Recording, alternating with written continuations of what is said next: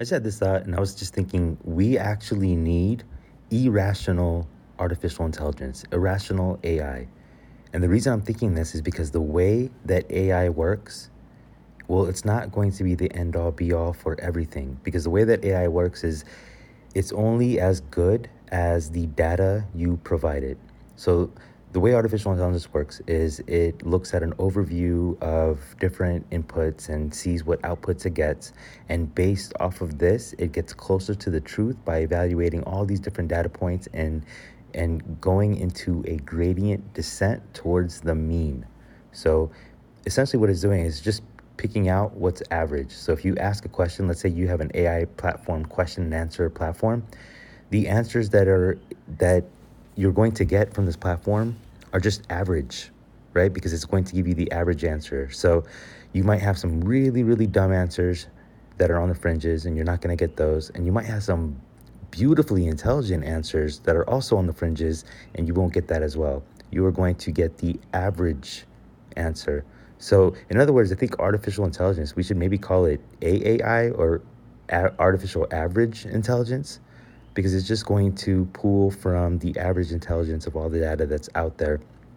I think the way this changes, so it got me thinking, right? It's like, all right, well, how do humans behave? And the way that I like to think about it is, let's just imagine that humans, we are artificially intelligent. Like let's just imagine, right? I'm not going to put you through the whole stress of like simulation theory and where our universe comes from and everything like that. But let's just imagine that humans are artificially intelligent, right? So whatever we're thinking, the way when we, smell roses and the way that it makes us feel, it's just all algorithms in our head. And we get these inputs and we create outputs. So with that in mind, if humans are artificially intelligent, then how do we have some humans that innovate? And that got me thinking, right? And I think the answer is out of irrationality.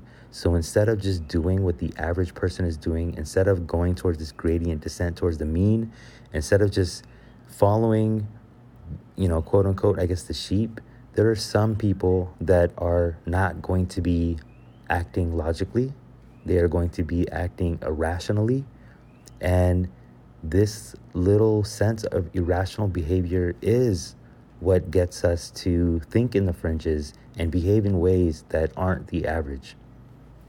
So just thinking about this whole thing, like eventually I do believe that AI, artificial intelligence, will surpass human intelligence, right? It'll still be going towards the mean. It'll give you most of the answers out of the mean. AI itself will have its own level of average intelligence, but over time it should get higher than humans. But I think to really create this innovation, if these new life forms, artificially intelligent life forms, if they're going to start innovating, and if because in the future, what I imagine is the way AI could work is you have a bunch of an infinite amount of Einstein-like brains all networked together to solve the world's problems, right? But Einstein wasn't of average intelligence. And in the future, it could be, just that, right? With artificial intelligence, an Einstein-like brain could be what's average. But I think to have this continued innovation, we are going to have to program some kind of irrationality. And who knows, maybe in the larger scope of things, and I'm just thinking about this right now, but maybe if we look at the patterns in the macro, where these irrational decisions seem irrational based on the person or based on a micro level, maybe on the macro level, it actually does follow some kind of algorithmic pattern. Who knows? Interesting things to think about. But yeah, artificial intelligence is just average intelligence. It's not going to be the end all be all for everything. I think for artificial intelligence to truly start innovating, there's going to have to be some level of irrationality where we're not going towards what's normal. And I think this is how you as a 6% entrepreneur actually contribute to society, because instead of doing what the normies are doing, you aren't normal, right? You are on the fringes, you think very differently, and you are an innovator, my friend. Hope that helps. This is Robbie Copernicus. Boom, bam, I'm out. Hey, so if you're a 6%er entrepreneur, here are 4 ways that I can help you right now. 1, hit that subscribe button and the bell so you can always stay up to date on the latest marketing strategies and tactics from this podcast.